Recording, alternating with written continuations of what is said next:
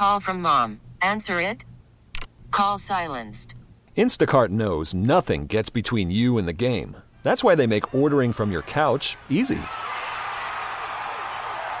Stock up today and get all your groceries for the week delivered in as fast as 30 minutes without missing a minute of the game. You have 47 new voicemails. Download the app to get free delivery on your first 3 orders while supplies last. Minimum $10 per order. Additional terms apply. Now, with the MLB app, you can get baseball your way.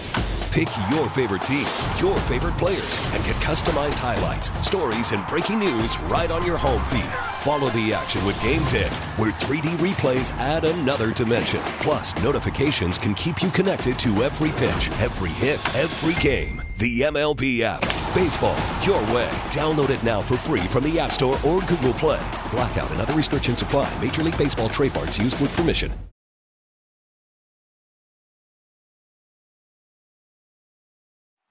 Darlene's effort helped secure a point, but freaking Aho. Are you kidding me, Marty Baron? 2 more for Sebastian as far as points. Both were primary assists. No one among active players is feasting on Buffalo at a higher level than Sebastian Aho. It's 1.53 points per game. We used to live in a world where we thought Crosby always did the most damage. Aho is ahead of even the great Sidney Crosby, standing alone, destroying the blue and gold. I don't think he's ever destroyed the black and red. So let's hope if that ever comes about, he'll calm down a little bit. But what's the takeaway from last night in Raleigh? The takeaway is, okay, the glass half full. They got a point. They battled to get a point. They had to kill a lot of penalties, and they were called a lot, especially in the second period, and managed to, get their own power play goal and Darlene scoring and getting a point. Tuck is playing really well. Peterka is still going. Casey Middlestat, I feel, has got his game. We're seeing a lot of really good things. Darlene and Ryan Johnson together, that was good. These are all great takeaways. Mm-hmm. The glass half empty is the power play. There's only one thing that is like really kind of holding me back right now is the power play. Even though they scored on the power play, what is happening to this momentum building type of events that the Sabres were able to use last year to generate 5-on-5 production and chances and confidence, right? Like the power play is just not clicking at all. And it's making me like rethink the system of the power play right now and what's going wrong with it.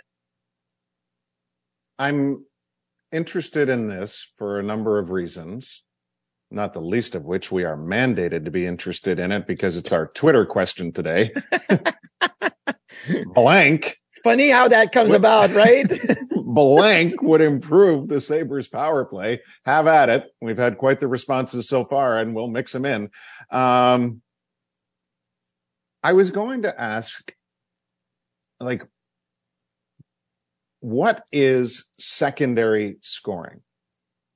Meaning, is it that depth production that we were curious about heading into last night because you had a new line combination of guys that really could use the boost? Krebs needs to break through. Olofsson needs to break through. Rusek's trying to carve out his place here. And or the third or fourth line, however you want to look at it, Jost, Girgensons, Opposo. Like last year when it was Krebs, Girgensons, Opposo, like they counted 11, 10, and 9 goals respectively, each of them on the season. Well, nobody's on that pace right now, and that's not a high pace. So you're missing that. You're missing the third line, and this is a trickle down from not having Quinn. Benson's injured. Byro was called up. He's injured. Cousins is out of the lineup. So there's a lot of reasons. But if I were to say, what is secondary scoring, do you look at it like depth among the forwards, or do you just instantly go, the power play is what provides that depth in scoring? No. When I think of secondary scoring, I basically pull up the statistical page of the Sabres on NHL.com and I say, okay, past the 7th scorer of the team, like past the 6th scorer of the team, who else? Who's providing, from 8 till 11, like the middle of the pack, right? Because I understand that there's probably going to be 4, maybe 5 defensemen, because let's say they have 7 that are not going to be factoring in the top 14 of goal scorer. Like Dahlin's going to be there. Power's going to be there in the top 7, 8. And then after that, there's probably not going to be anybody else there. But that means that it leaves only room for 5 or 6 forwards. Like, who is that 6, 7, 8 forward that can get you points? And when I pulled that page up, I'm literally looking, okay, after Dylan Cousins, who's not playing right now, who has 7 points in 11 games, who's providing you offense? Like even Jordan Greenway, who's playing really well. Well, he's got 6 points in 13 on only 2 goals. Which is fine, though, for him. Like, if you were to project it out and you said, well, if Greenway ends up at about 30 points, that'll be wonderful. Especially if you were factoring in what he's been doing on the penalty kill, last night's bad bounce notwithstanding. Yeah, well, I totally get that. But Greenway is the start of I would love to get a little bit more offense out of Greenway, but I'm not going to worry about it because his overall game has been great. And he's found chemistry with different line mates and he's doing his job. But then after that, you obviously are looking at Kyle, who's only got 3 assists, and Zemgus, who's got 2 goals, and you got Krebs and Olofsson. Like if Olofsson was at 8 points in 12 games, in 13 games, if he had played the games. He had, think of how many goals he had through 11 games last year. I believe he had 9 goals. But again, like, I don't care if it's power play or 5-on-5. Production is production. It's goals on the board. Correct. And if Victor or Peyton Krebs were more than at the 2 points, 1 point each that they're at right now, I wouldn't worry about Jordan Greenway. I'd say Jordan Greenway, I love everything. I don't need more than 30 points out of Jordan Greenway. I need him to do exactly what he's doing now.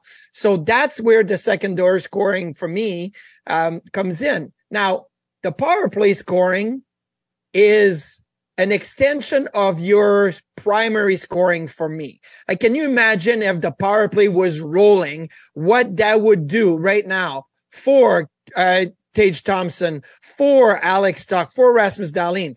Like, they'd be where we want them to be instead of being just at or under a point a game. They'd be over. They'd be Tage Thompson on pace for 90 or 95 or 100 points instead of being on pace for 70. Is 70 good? Yeah. But is 95 better? Absolutely.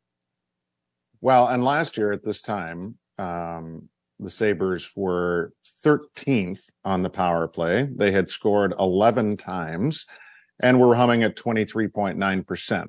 Right now, they are 27th in the league. They have 5 power play goals and they're at 12.8%. So they're down 10% from where they were a year ago. And we also know that a year ago, they eventually got even better on the power play before regressing towards the end and settling in right around that number. To still rank in the top 10 overall. Mm-hmm. It's amazing. Do you know where the Sabres were in the standings last year through 13 games where we are right now? Or through the date, I should say, the calendar date, November 7th? They started 5-2-2, if I remember correctly, after 9, right? So they probably were a few points ahead of where we are now. Well, as of today, the Sabres are currently tied for 15th in the league's overall standings. And a year ago, they were tied for 15th in the overall standings. There was 2 points difference. And, it is what it is. Actually, 1 point difference. But so it's funny how you look at numbers and try to get to where you want to go. And I think the reason I kind of phrased the question the way I did about secondary scoring is I think the power play is what is desperately needed by pretty much anybody that's taking part in it to then improve meaningful secondary scoring contributions at 5-on-5. Like, I don't think Olofsson is feeling it on the power play. I think it carries over. Krebs obviously had the first amazing look in the game last night, did everything but score. But until he does, he's probably not going to feel like he's got it, right? Yeah. And again, I don't know what the realistic expectation is of Opozo, Girgensons, Jost, not power play players other than Kyle, but there's just a lot of offense missing. I think all that being said, I think it's actually pretty impressive, largely due to better shot suppression this year, better goaltending, dramatically improved penalty kill. The Sabres are in the hunt as is a common term around here. If everything is always working, if your power play is working, your penalty kill is working, your goaltending's working, your 5-on-5 offense working, you're going to be the Vegas Golden Knights. You're going to have that type of start, right? That's just the way it is. There's always a piece that's not going to be perfect, which is where the Sabres are at right now. But how can you make that piece better? How can you just one little step better, right? I look at yesterday's game. It's a 2-2 game, where you had power play opportunities, your penalty kill did the job, and your 5-on-5 game to a certain extent was okay. There was some scrambly part, but okay, you didn't get hurt that bad because of it. No, you only gave up 27 shots in the game. Yeah, exactly. You didn't produce any much either, but your power play had nothing. 5 shot attempts on the power play in the power play time that they had. That's it. 5 shot attempts should be in the first minute of the first power play. Not in a whole game. Almost 7 full minutes of power play time last night. They had 5 shot attempts. Carolina had 6.5 power play minutes. They had 17 shot attempts. Yeah. And it just goes on and on and on when it comes to the power play last night. This is Natural Stat Trick telling us that the Canes scoring chances for and against on their power play, 11 for, none against. Buffalo, they had 1 for and 1 against, which was the big breakaway save by Luukkonen on to Jack prevent Drury. them from falling by Luukkonen on Drury. And yeah, I mean, it's just so those are startling numbers for sure. And okay, so do you want me to dive into what is going on with that? I do, but I want to ask you something before I forget to ask. Yeah. And I've never asked you this before.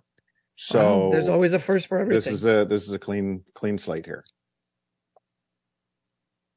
What is it like practicing special teams? Because as an outside observer, most people think, well, the power play is never going to go full bore because you're not going to be firing head high shots looking for deflections in practice, right? So you can't 1,000,000% replicate the power play like you're going to do it in a game. However, the emphasis from this coaching staff admittedly has been, we didn't have enough time to teach last year because we were focused on teaching 5-on-5 and other things. But this year we're spending way more time teaching on the penalty kill. So when I started thinking about all this, I'm like, is it in any way possible that the power play isn't even fine? And now we are almost always on the air when they're practicing. So it's hard to, observe this from afar. But like, assuming that the penalty kill is better in practice than it used to be, does that frustrate the power play? Like, is there some sort of weird thing happening here where like they can't find a rhythm because they're being defended even harder in practice? So it's hard to duplicate special teams, especially power play in practice. And it's hard to duplicate penalty kill, but you can do positioning and you're not going to block shots and give 100%, but at least your transition, your switch underneath, your angles, you can work on all of that. 2 things with the power play. A lot of times you're going to practice the in zone component of it. You're going to say, okay, we're in zone. Let's start from let's say a face off. You win the draw. Okay. Get in your setup. And then you move the puck around. But again, you're not going to set up Tage Thompson for the one-timer, although he may fake it. And then you say, oh, I would have had it, but I'm going to move the puck somewhere else. But it doesn't allow for Tage to be able to do it in a live power play practice. Now, after practice, he may say to Rasmus Dahlin, let's get 20 pucks, feed me, and I'll hit the one-timer because I want to feel good about it. That's fine. That's one component of it, of the power play. The biggest problem with working on the power plays is zone entries, because you're going against your teammate. They know what you're trying to do, but they don't want to cheat because they want to play their own system, but they still know what you're trying to do. So very few times will you work on zone entries and full ice breakouts. Why? Because it's just not going to work. It's not going to work against your own team that know exactly what you're going to do. And again, you can't be physical, right? You can't hit somebody on the wall. You don't want to dump and chase in a practice. You want to work on getting entry and possession on entry. So it's very hard. I remember thinking as a goalie, I would watch power play practice and I'd be in net thinking, number one, I don't want to be doing that as the goalie because I'm going to either see like one-timers and it's no fun, in practice. Number two, like it drove me nuts how like they would go through the motion. Okay, I got the puck on the half wall. I'm going to the point, going back to half wall, go down low, try to play down low, whistle. Okay, let's do it again. Like that's not how it goes in a game, but it's very hard to duplicate that in practice, what's happening in the game. So did you come to an answer there? Well, my answer is very easy when it comes to the Sabres and their lack of success on the power play. There's two reasons for it. Or there's really three reasons for it.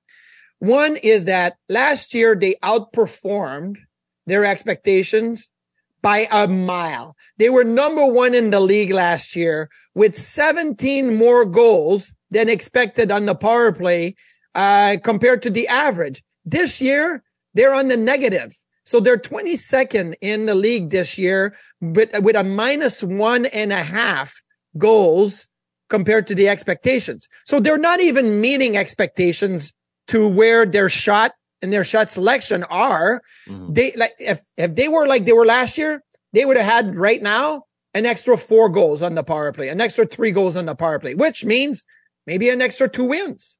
Who knows, right? That's the difference. They had 17.5 more goals than expectations last year. And I think that allows, like, you know, maybe that's Victor Olofsson and his one-timer, because we know he does have a really good one-timer. He can score above expectations because of the quality of his shot. Tage Thompson one-timer. We haven't seen that this year. Teams are going to prepare against it. But you know what? Teams used to prepare against Stamkos and Ovechkin and Kovalchuk's one-timer, and they still found a way to scheme for allowing Thompson to take that one-timer. So, or them. Now you got to do it for Thompson. So that's one thing that, okay, some years or some months you're going to score above expectations. Sometimes you're not. The biggest factor for me, and we saw it yesterday, and I think on social media, people were going crazy about it, is zone entries. Yeah. Zone entries last year for the Buffalo Sabres was not great either, but it was better. They were 26 in the NHL at 61% zone entries last year. Okay, so 6 out of 10 times that you're going up the ice, you are getting in. It's not great. It's not great, but it was better. Look, the best teams last year, Edmonton was 75%, right? So that's a big difference between the Oilers' first team on zone entries last year at 75% and the Sabres at 60. Now, the problem this season is that the Sabres are 54%. They're at half, almost half. So only half of your zone entries are with you are successful. Yeah. And they're 30th in the NHL. The only 2 teams behind them are the finally getting off the Schneid San Jose Sharks and the Winnipeg Jets. Like, that's it. IFfollow had 4 points for the Jets last night, and the San Jose game was incredible. They had so few shots on goal. Yeah. And Mackenzie Blackwood was so good. Travis Konechny was losing his mind all night trying to get the Sharks to just completely come unglued, and it didn't work. It was really the cool. only Shark that got unglued. Oh, and by the way, we need mascot. more analysts with green hair, because Mark Smith, the former Shark from the early 2000s, looks like he's traveling with Green Day, and I'm here for it. Like, it's amazing. Mohawk, green hair, phenomenal. Let's go. I don't know that I can sport that, but some people can, so that's good. But anyway, the only 2 teams that are worse than the Sabres on power play controlled entries are San Jose and Winnipeg. That's it. So that alone means that you have to work so hard to even try to just get in the zone that by the time you get there, maybe it's your second or third try to enter the zone. You're not fresh. You've already been on the ice 45 seconds. The other team builds confidence and it goes to nowhere. So that's the single most, or single biggest reasons for the power play not having success is your zone entries. And you can't really practice them. the only thing you can do is change the way it looks. Maybe you don't do the drop back anymore because now all the teams are scouting against them and against it, and they know what to do. Look at Tage Thompson. His goal. We've seen the drop back for 25 years now, at least. So, but I'm just saying, like, sometimes teams find something new against it. Like, look at Tage's shorthanded goal against Toronto. Why did it work? Because he knew exactly what Toronto was going to do, and he's able to counter the drop back and attack, right? And score. Right. Teams are better at it. Okay. So if you're saying you can't practice it because of everything you just said, like it's a loose, you can't practice it. Does it not come down to players' execution? Well, of course it's always going to be execution, but is there a better way? Is it on them to understand better what they're up against with each team on a nightly basis? Yeah, I think let's look like at last night, for example. What did Carolina do last night? Like they have to take ownership, because I'm not going to sit here and say they're not being told this by the coaching staff. That's what the coaches do. They literally live and break this stuff down all the time. There's no way they're not communicating it. And so when you use the word execution, it's preparation to execute, right? Well, what did Carolina do yesterday? They had 4 players across the blue line. They basically said, we don't care if you're coming up with 5. We don't care if you're going to drop it back. We are going to hold the blue line. What do you have to do when that happens? You have to dump it in. You have to chip it in and go get it. You have to work hard about it. But if you're doing the drop back, Duffer, okay, so you're coming up the ice and then you drop back. That means that everybody's just at a standstill at the blue line. So the one player, if it's Tage Thompson, who's trying to snake his way through, can't get through. And if he tries to chip it, it's him against the world. Like Rasmus Dahlin's goal yesterday was simple, but really technically, is that a good way to enter the zone? No, because it was him against the world. He just outwilled it. And I thought it was a bad goal given up by Antti Ranta. It's a simple shot to the glove side, should not go in, but it works. Okay. So here's what you need to do when that happens. You need to come up as a 5-man unit, okay? Puck in the middle of the ice. It's like the flying V with the Mighty Ducks in a certain way, but the other way, not like with people behind you, but people in front of you. You got 2 to your right, 2 to your left. You come up, and if you get to the red line and you don't see anything, you chip it behind the penalty killers, and everybody's got speed up the ice instead of being stopped at the blue line. And so that's very simple, although it's not fancy. It's not the way the league is working right now. But when you establish that, then everybody's going to change the way they're going to defend you. And now you're going to be able to go back to your possession entries or try to do that. So for me, it's better. I don't want to say it's better preparation, but it's looking at different ways to do it. Looking at giving your players 5 breakouts, not just one way to do it. And I know that it drives certain players crazy. When Lindy Ruff was coaching us in the, mid 2000, there was 5 breakouts on the power play, 5 ways to kill penalties. There was 5 ways to do face-offs in the offensive zone, the neutral zone.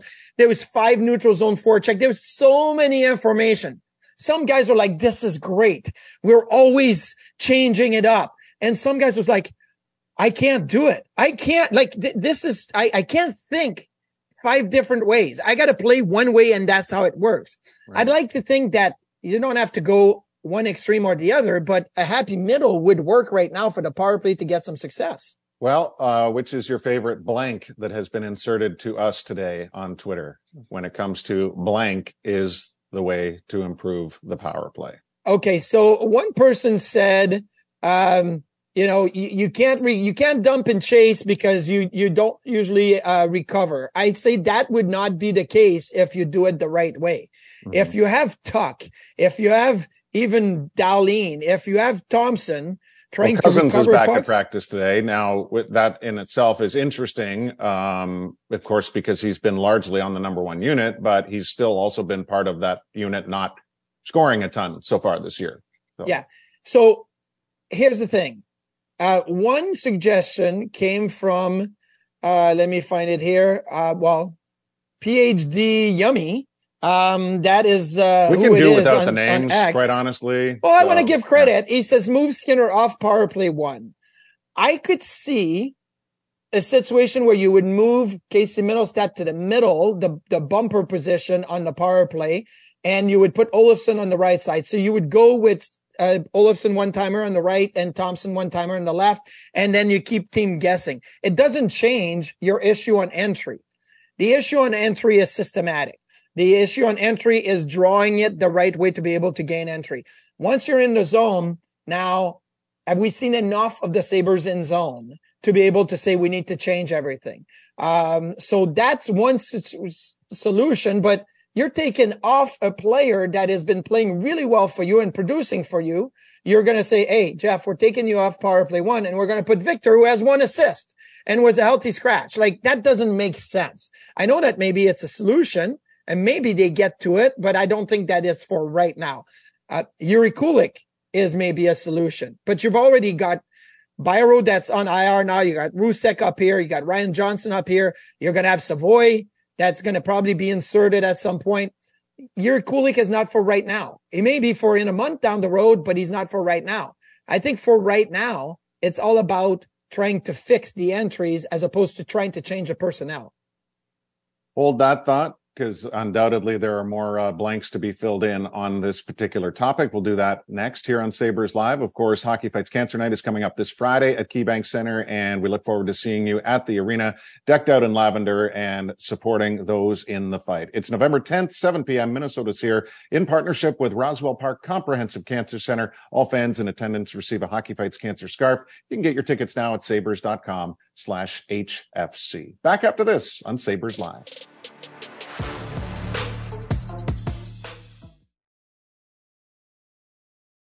Listen to every MLB game live. In the deep left center field, it is high, it is far, it is gone. Stream minor league affiliates. The Midwest League home run leader. And watch the best baseball highlights and look-ins on MLB Big Inning. MLB At Bat is your all-in-one live baseball subscription for only $3.99 per month. Deep left field, it's gonna go. Alvarez ties the game. Subscribe to At Bat within the MLB app today. Major League Baseball trademarks used with permission.